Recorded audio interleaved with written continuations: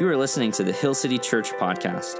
Our mission is to become and make disciples who walk with God, connect with people, and impact the world.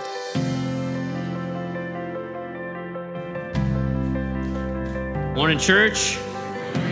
My name is Josh. I'm the lead pastor here, and today we're going to answer this question: what does the Old Testament have to do with me? I love the Sermon on the Mount. Many of the passages from Jesus' teachings in the Sermon on the Mount are incredibly popular.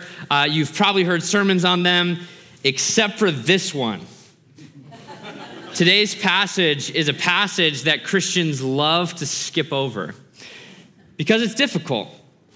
The Old Testament law, there are 613 commandments, many prohibitions: do not do this. And then some are easy to understand, self-evident, maybe even obvious: don't murder, like stuff like that. And then there are others that to us seem downright strange. I want to give you a few. First, no pork. What does that have to do with anything? Leviticus 11, verses 7 through 8. I ate pork probably 6 out of the last 7 days last week. I don't know, it just happened. And for some people, they would be like, okay, if there's a religion where you can't have bacon, I'm out, I'm out, I can't do it. No mixed materials, Deuteronomy 22, verse 11. You can look these up later if you want. I'm not making this stuff up. If you check the tag on the collar of your shirt and it's a cotton polyester blend, you can't wear it, right? It's no mixed garments, no mixed materials.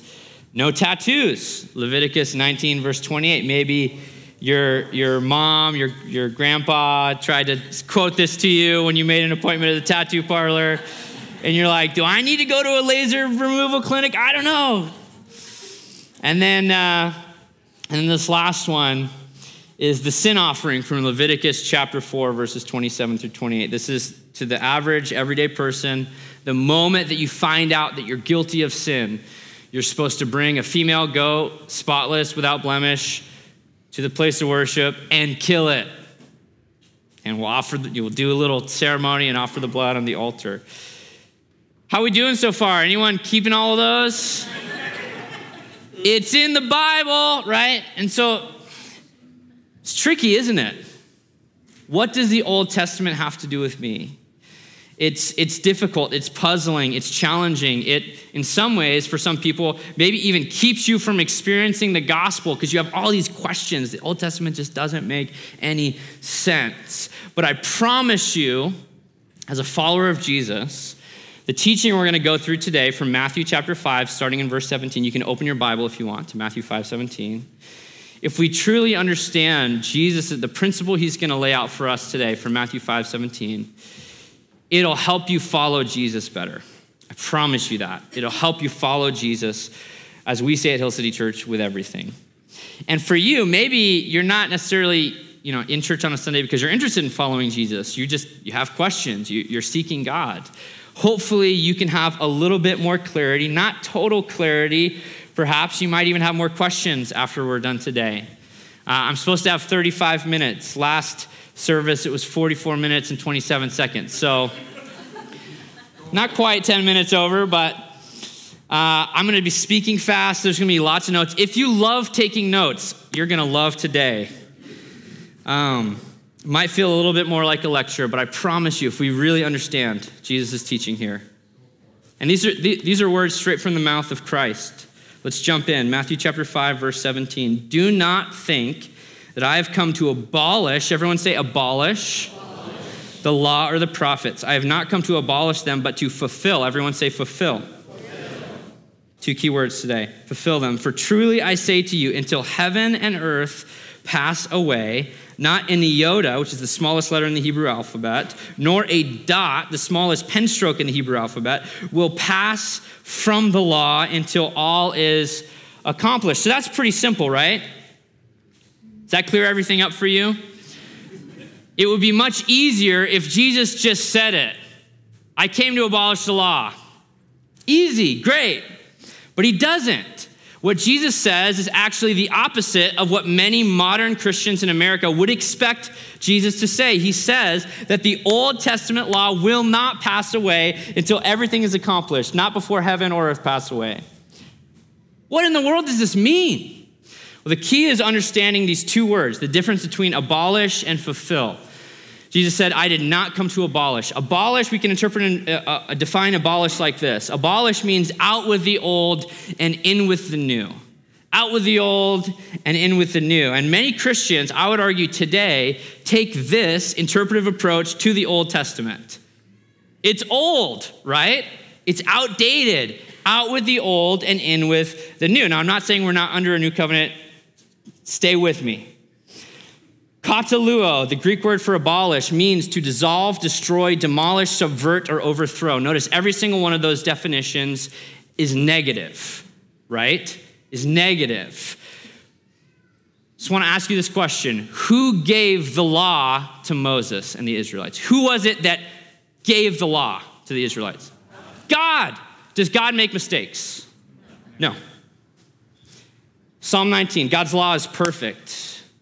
I think about these things, the way that Christians talk about, joke about, think about, read, or more likely don't read the Old Testament, almost makes it sound like God made a mistake for hundreds of years in the Old Covenant. And Jesus came on the scene to abolish God's mistakes, out with the old, in with the new. Do you understand this? That Jesus is saying, when he says, I did not come to abolish the law, very likely in the way that Jesus fulfilled the law, we'll talk about that in a second, in the way that Jesus kept the law, Jews, specifically Pharisees and scribes, hyper-religious Jews, would have likely accused Jesus of abolishing the law. You're just coming to start some weird cult.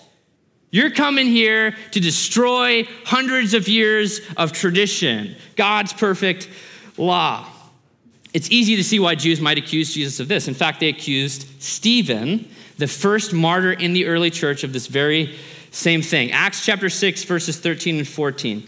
And they, that's the Jewish leaders, set up false witnesses. What kind of witnesses? So these aren't actual things that Stephen was saying. These are things that in order to get him killed, the Jewish leaders are accusing him of saying. Does that make sense? They did the same thing in the trial before Good Friday with Jesus. They set up false witnesses who said, this man never ceases to speak words against this holy place, the temple, and the law. For we have heard him say that this Jesus of Nazareth will destroy, kataluo, this place, and will change the customs that Moses delivered to us. And what does Stephen do? Stephen doesn't say, yeah, he did come to destroy the law. What does he do? Stephen proceeds, you can read this later on your own time. We don't have time right now. Acts chapter 7, to preach a gospel presentation, entirety of Acts chapter 7. His source material is God's covenant with Abraham, God's covenant with Moses, and God's covenant with David. He preaches the gospel from the law. Does that make sense? If Jesus said, out with the old and with the new, the old stuff doesn't matter, it's broken, it's not, then why would Stephen be able to preach that sermon? And the people, it's so, to them, heretical that they kill him because of it. And he's the first martyr in the early church. Jesus did not come to abolish the law. What did he come to do? He came to, everyone say it, fulfill the law. This means that the new builds upon the old. The new builds upon the old. Yes, we are in a new covenant in Christ. We're going to break this down and unpack this a little bit more. But that new covenant has a context. What's the context for the new covenant?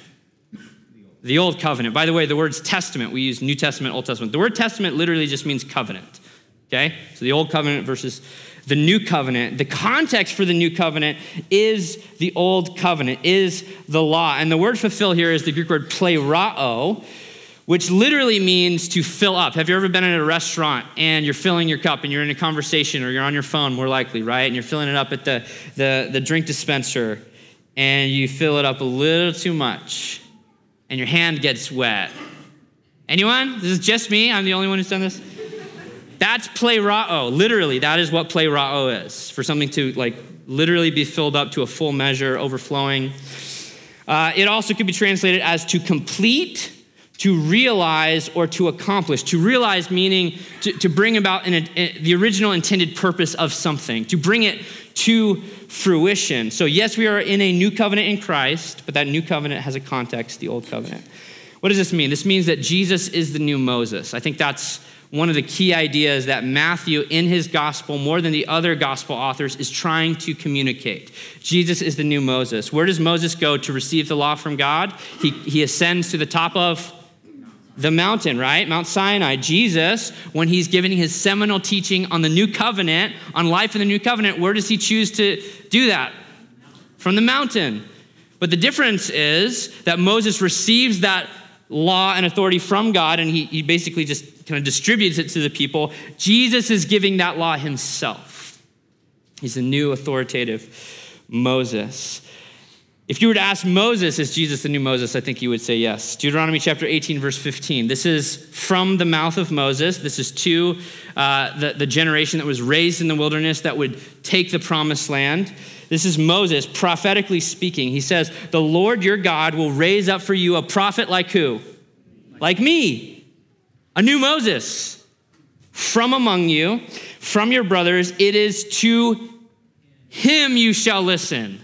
Not my words are going to be sufficient for the rest of time. The covenant that God has made with me and the Israelites for right now is going to be lasting. He says, listen, when the new Moses gets here, listen to him. Whatever he has to say, authoritatively, listen to him. What does this mean? It means Jesus is the new Moses. It also means that the law and the prophets point to Jesus. That's what they do. The law and the prophets point to Jesus. This is one of the reasons I love the resources put out by Bible Project. Is their vision statement is that the Bible is one unified story which all points to Jesus. And I wholeheartedly agree with that. Jesus, on Easter Sunday, we know some of these stories where he appears to Mary and the women at the tomb. He appears to the disciples there.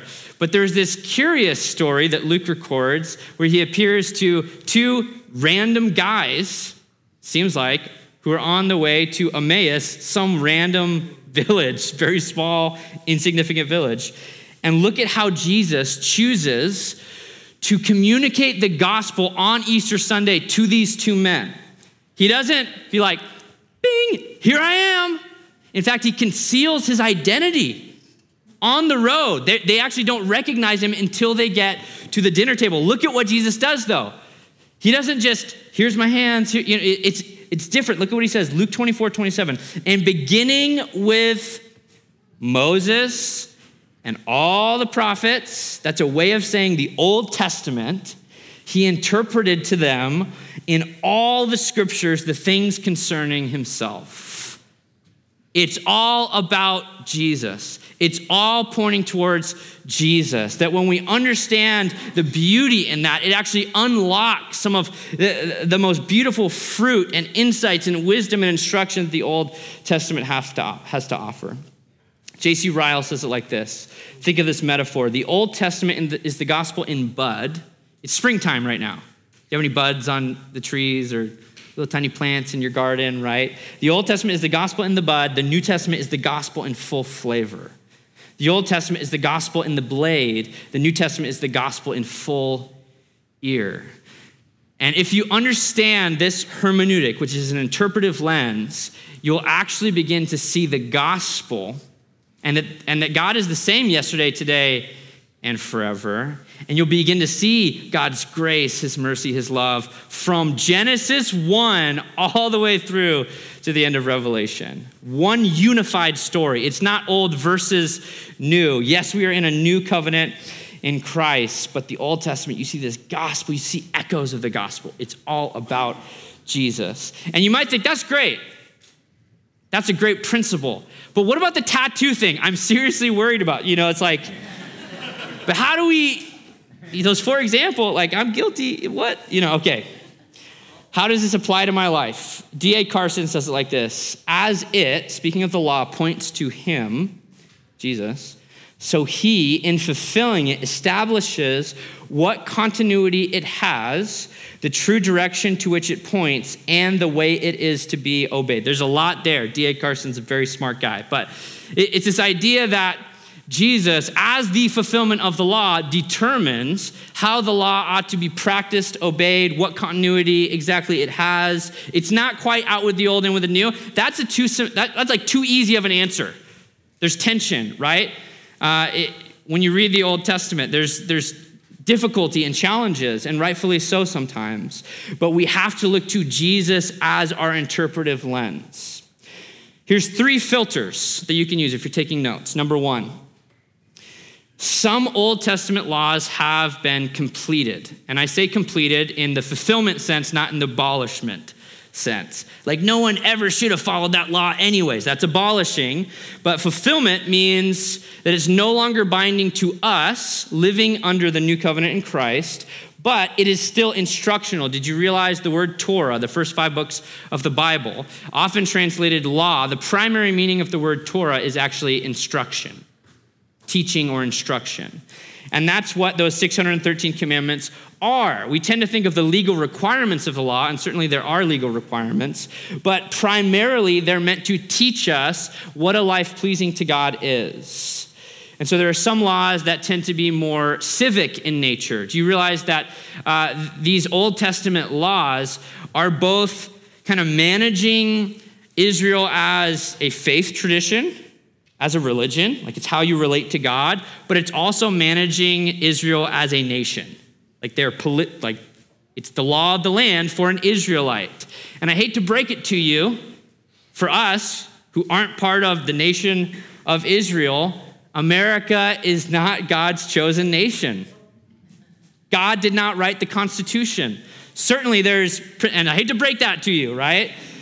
There's certainly principles, right? Kind of theistic ideologies, all that sort of stuff that makes its way into that. But that's why for us, some of those laws no longer apply to us. They're still instructional in nature, but they're no longer binding to us. There are other laws that tend to be more ceremonial in nature, that have to do with the sacrificial system, for instance, or ritual washings, ones that we see Jesus and even his disciples kind of altering the meaning of those. So Hebrews chapter 10, the most important one is how are our sins forgiven? Atonement, right? It's the most important one. And Hebrews 10, if you want to study it later, read Hebrews 10. It's a case study in why don't we kill goats anymore. This is what Hebrews 10 verse 12 says. But when Christ had offered for all time a single sacrifice for sins. Do you catch that? I want to repeat it. For all time, a single sacrifice for sins, he sat down at the right hand of God. It's essentially this idea that this is why we don't have to offer sacrifices for our own atonement, our own forgiveness. And it actually helps us understand why. Why would God require that of anyone? Because it seems very foreign, even cruel, violent to us at times. And yet none of us would contest the verse, for the wages of sin is death. Well, you don't need the Bible verse, the wages of sin is death, if you know when you sin, you have to kill an animal because something has to die, right? Does that make sense?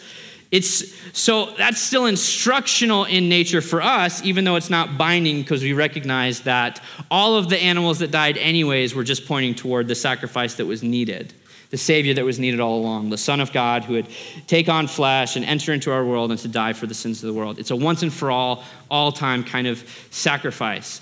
But can we still learn from the book of Leviticus? And some people are like, no way. And I'm like, yes. Our winter camp this year, we talked about the gospel according to Leviticus. This is a picture from Quaker Hill. There's me on the mic. There's a goat. There's a high school student and the kids. This was second night of camp. So the goats were there. People know there's goats there. They know that we're doing Leviticus. And like the kids are like, please don't kill the goats. We didn't kill the goats. We did not. To my knowledge, the best of my knowledge, they're alive and well to this day. And so it's still instructional.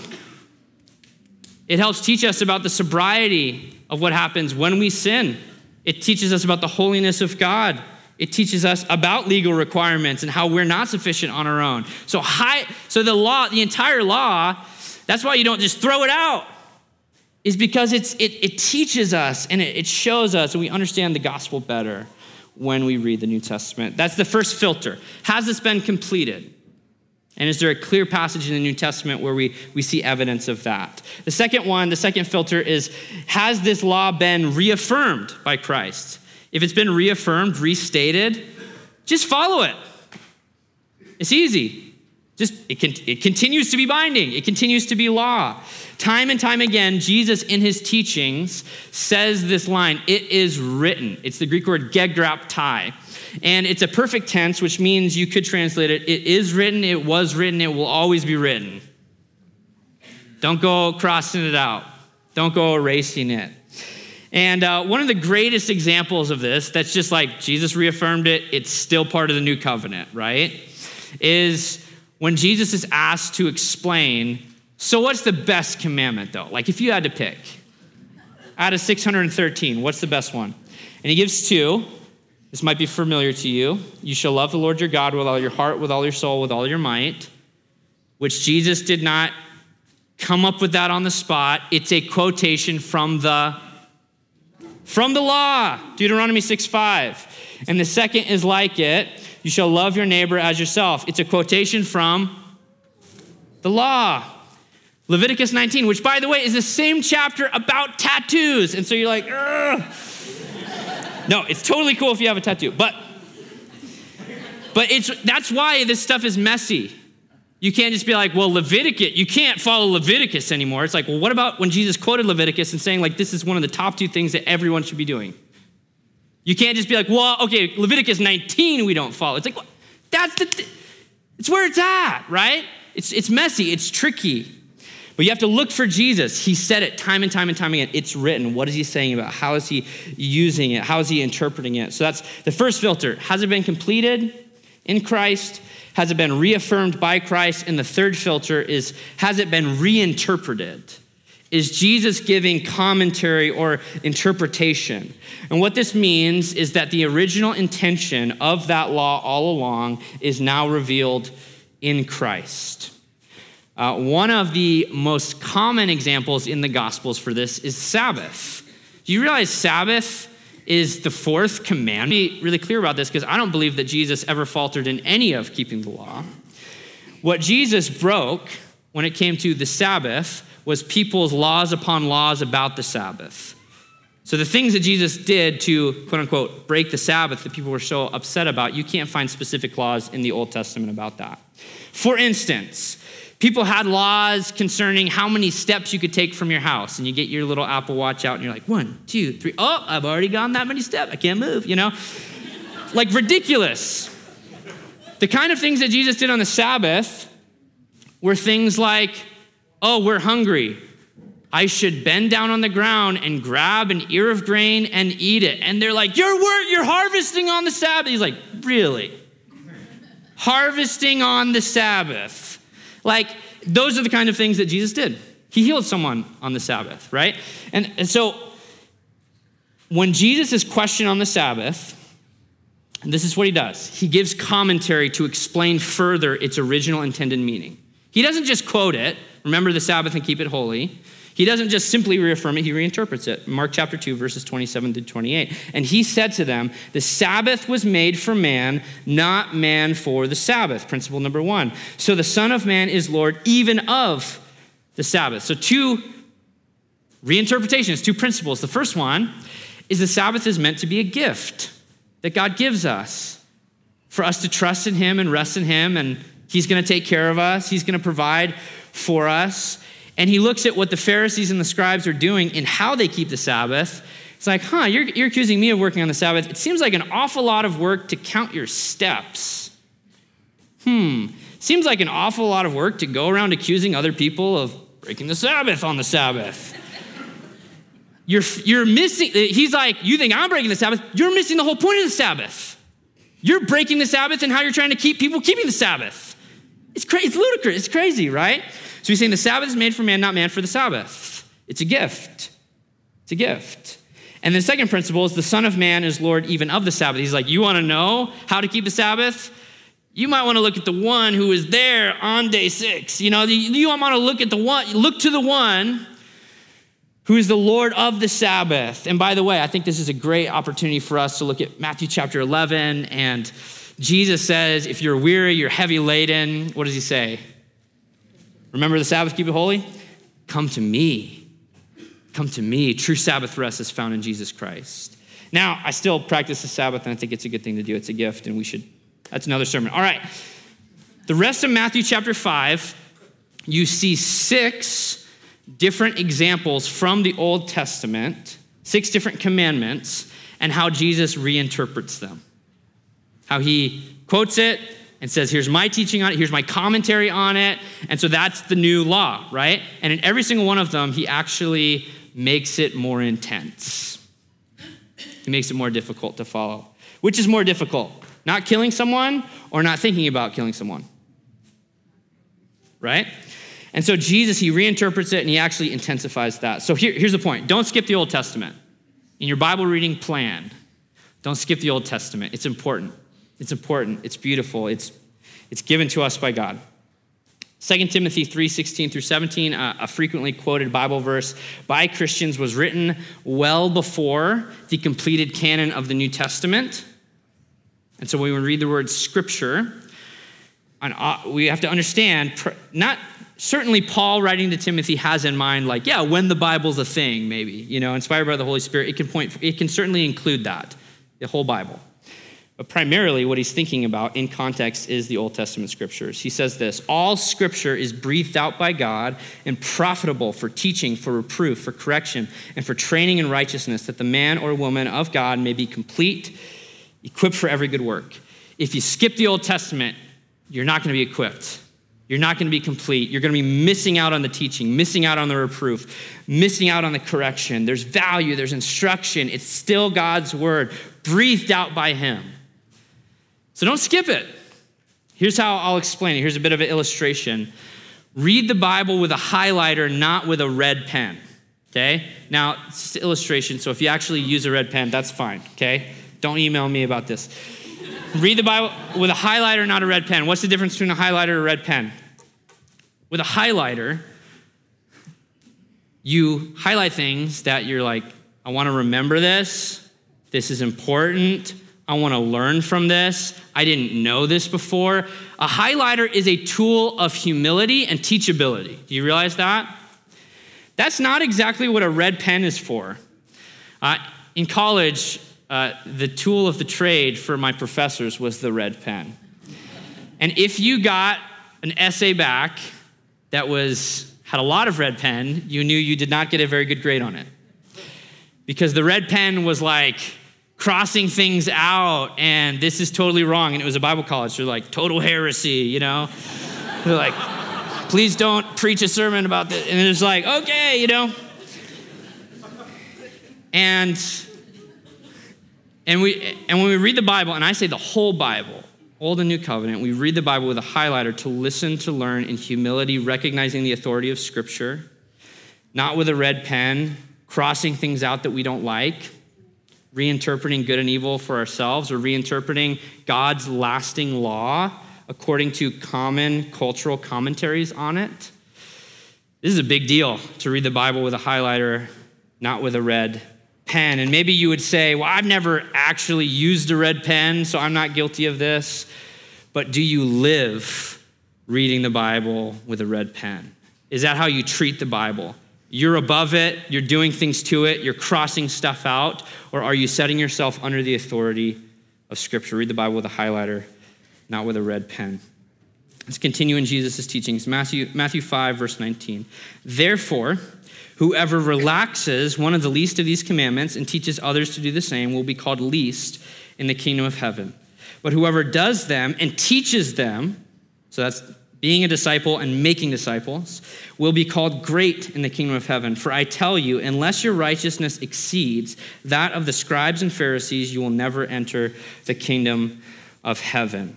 Here in verses 19 and 20, what Jesus does is he gives two equal opposite errors. Two problems that we run into. So that's the principle, right?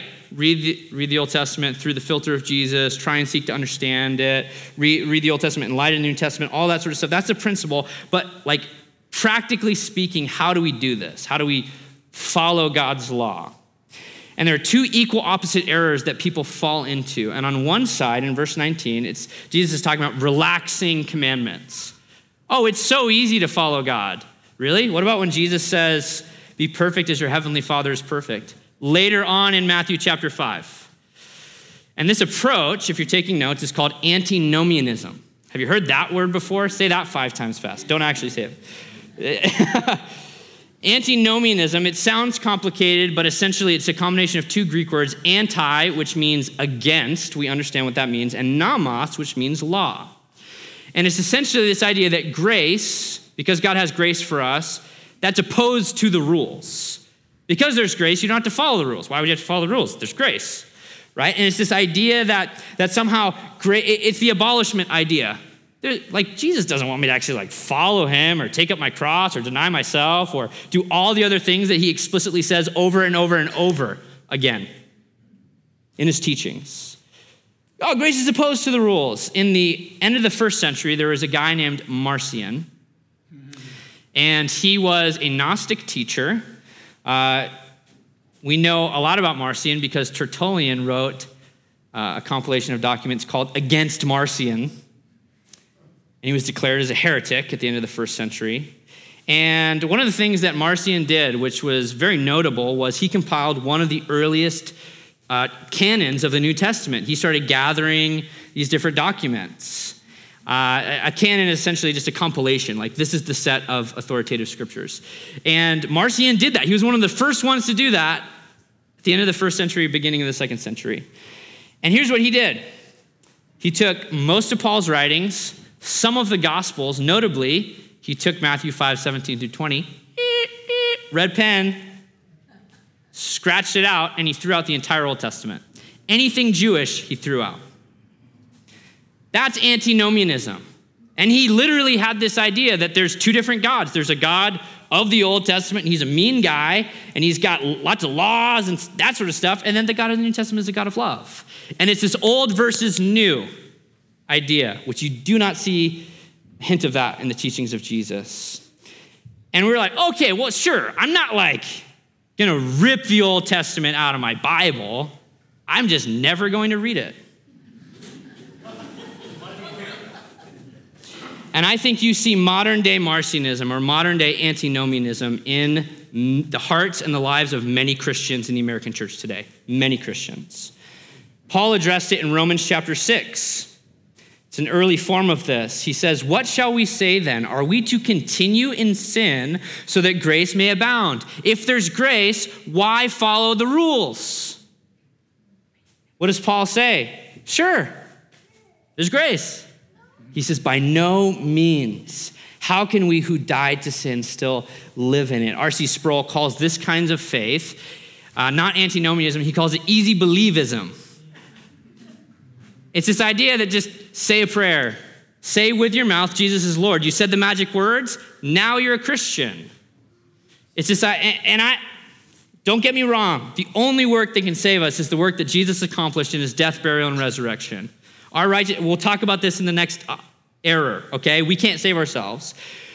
But also don't get Jesus wrong, that he calls you to follow him. He calls you to follow him. And a genuine faith in Jesus will always manifest itself in following God's rules, in following Jesus' commandments and following the law. So that's antinomianism. Grace is not permission to sin. It's what Dietrich Bonhoeffer called a cheap version of grace or a cheap gospel. The second opposite error on the other side is called legalism. Legalism is a little bit more familiar with us. Jesus is talking about the Pharisees and the scribes, extremely legalistic. Essentially, what legalism is, it's salvation by rule keeping. You can save yourself if you just follow the rules better or keep the law better. And the law is a great teacher, but it's a horrible savior. And in the early church, even, there was a group called Judaizers, which, by the way, if you find yourself leaning one of these two directions, if you find yourself leaning on antinomianism, you're like, maybe there's a hint of that in my heart. Read James's letter to the church, where he says, faith without works is dead. Wow, okay. And if you find yourself leaning on the legalistic side, read Galatians. It's for freedom that God set us free, right? So there's a little bit of a tension even between those two New Testament letters. That's because they're written to a specific situation, and they're trying to address those things. Be careful of people who don't read the entire scriptures in light of itself. But Paul, addressing this legalistic idea and the Judaizers in the church in Galatia, says this in Galatians 2, verse 16. Yet we know that a person is not justified by works of the law, but through faith in Jesus Christ. It doesn't get any more blatant than that. You can't save yourself. You can't keep the law good enough. Jesus' point in bringing up the Pharisees and the scribes is not because he's bringing up this super immoral group of people because they're so wicked. He's bringing up like the most righteous people of the day.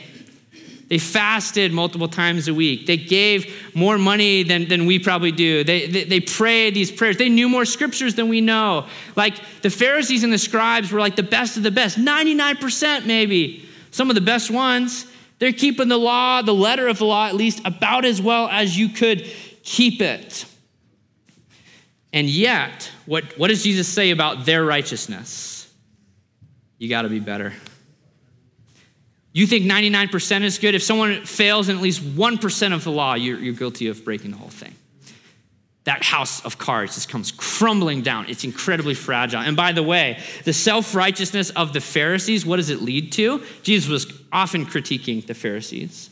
The self-righteousness of the Pharisees does not lead to loving people. It leads to condemnation and judgment. It leads to feeling better about yourself than everyone else. It doesn't actually lead to a transformed heart. But the law, and understanding what the law is, what it can actually do is it can lead us and draw us to repentance. Jesus' words are kind of haunting. If you're trying to work your way to God, I would just say give that up today, because you're never going to be able to quite surpass that barrier of perfect as your heavenly Father is perfect. Martin Luther came to terms with this, right? Father of the Protestant Reformation. This is what he says: the law must be laid upon those that are to be justified, that they may be shut up in the prison thereof until the righteousness of faith comes. That when they are cast down and humbled by the law, they should fly to Christ. The law humbles them, not to their destruction, but to their salvation. I think that's exactly what Jesus is trying to do in Matthew chapter 5, verse 20. Humble us with the fact that for all have sinned and fallen short of the glory of God, right? Humble us with, unless your righteousness surpasses the most righteous person you know, unless you're more righteous than them, you're never going to be able to enter into the kingdom of heaven. Humble us so that we fly to Christ. Humble us to our salvation. There's only one person who's ever fulfilled the law in keeping it perfectly, and he's the one who's preaching the Sermon on the Mount. Jesus Christ, the Son of God, is the only perfect person who lived and followed God's will on earth as it is in heaven perfectly, without spot, without blemish. And what does he do with his righteousness? Hold it over us? Condemn us? Judge us? Jesus in John 3, I did not come into the world to condemn the world, but the world might be saved. He takes his righteousness and he dies a sinner's death on the cross, so that we might be forgiven by God's grace and his mercy, so that by his work, going to the cross, suffering and dying and facing the wrath and the punishment and the death that we should have faced ourselves, we might be forgiven from our sins and cleansed from all unrighteousness. And so if you're here and you're trying to climb that ladder to heaven, I would say throw the ladder to the side and cling to Christ. Humble yourself at the foot of the cross. Allow Jesus to forgive your sins. But knowing this, it's not just saying the magic words, Jesus is Lord. It's not as simple as that, but it does start there. It starts with a confession from your mouth. It starts with a belief in your heart that God raised him from the dead, but knowing full well that you can't just say Jesus is Lord and mean it without doing anything about it. We have to follow Jesus with everything. And so I would say to you today, would you ask God to forgive your sin and lead your life? Would you respond to the good news of the gospel today and pray and allow Jesus to clothe you with his righteousness? And I would ask you to respond in the way Jesus instructed us to respond, and that's baptism. It's the step Jesus commanded us to take. You want to talk about following Jesus' commandments and doing things Jesus' way? He said, go into all the earth and baptize people in the name of the Father, the Son, and the Holy Spirit. And if you've never been baptized, I want to encourage you to follow Jesus in this way. And you can find out more about baptism. You can sign up online at hillcityboise.org/baptism. All right, 40 minutes and 2 seconds. We got 4 minutes left. So for those of you who would say, yes, I've already done that. I believe in Jesus. I've given my life to him. I'm living in grace. God lavishes his grace. Nothing's going to pull you out of God's grace. You stand secure in his grace. If that's true, why do I have to follow the rules? And you're kind of still there. Here's the motivation. It's not legalism. It's love. Love. Loving God requires obedience. As a parent, you know this. The greatest way that your children can honor you, the greatest way your children can love you is by obeying you. Doing what you say as you instruct them and you want the best for them. And think about a child who tells their mom or dad, I love you, I love you, I love you, 1,000,000 times, but they never obeyed a single thing that parent asked them to do. You would begin to doubt as a parent, do you actually? Or is it just lip service? And that's the point. A faith that is lip service is not the kind of faith that Jesus commands us to have. He wants us to follow him. He wants us to obey him. If you don't trust me, take Jesus' word for it. John 14, verse 15. If you love me, everyone read the second half of this verse, you will keep my commandments. We think if you love me, you will feel loving towards me. You'll feel it. If you love me, you'll sing more songs to me. Jesus says, if you love me, you will obey me. You will follow my new covenant. You will follow the commandments. And I believe one of the most loving things that God can do for his people is actually to give us his law. Do you realize this? Imagine a parent who didn't actually tell their children what they expected of them. All right, try to please me today. They go and they try and do something. You're like, nah, it's not what I was looking for. Try again. I didn't want you to clean your room. It's like, imagine that. How crazy is that? How manipulative and maniacal is that? People, by the way, do all kinds of crazy things when we try to make up our own law for what's pleasing to God. One of the most loving, we look at the law as shackling. The law is actually one of the most loving things that the God of the universe could do. This is what I want from you. That's what the law is. God is taking the guesswork out of obedience, the guesswork out of following him. It's in the Bible. What a gift of God that is for us. And the rest of the Sermon on the Mount is a masterclass in keeping the commandments. In Jesus' own interpretation on what the law actually means and how we can follow it in his life. It's how we learn to be a city set on a hill, which is a great metaphor, and I think an even better name for a church. Here's the final point. We love God by keeping his law, and his law, by the way, is love. If you were to summarize the law that Jesus gave in the new covenant, is does it love God, does it love your neighbor as yourself?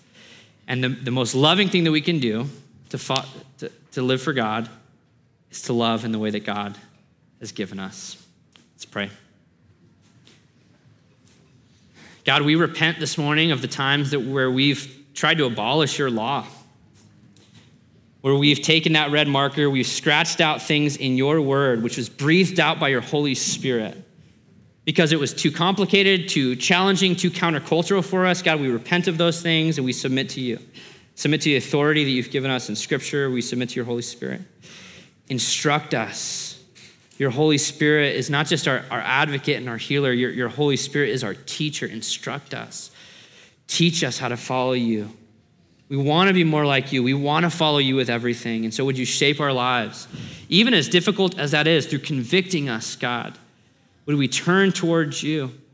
God, we thank you that you save us by your grace, which is a gift. We thank you for your mercy. We thank you for your love. The only reason we love you is because you first loved us, and we live our whole lives as a response to the richness of your kindness, the lavishness of your grace, and we just stand in that and sit in that today. So God, I pray that you would use the teaching today from your word, as well as the remaining teachings from the Sermon on the Mount in the summer, God, to shape this community in the ways that you see fit. We just want to follow you. Pray this in Jesus' name. Amen.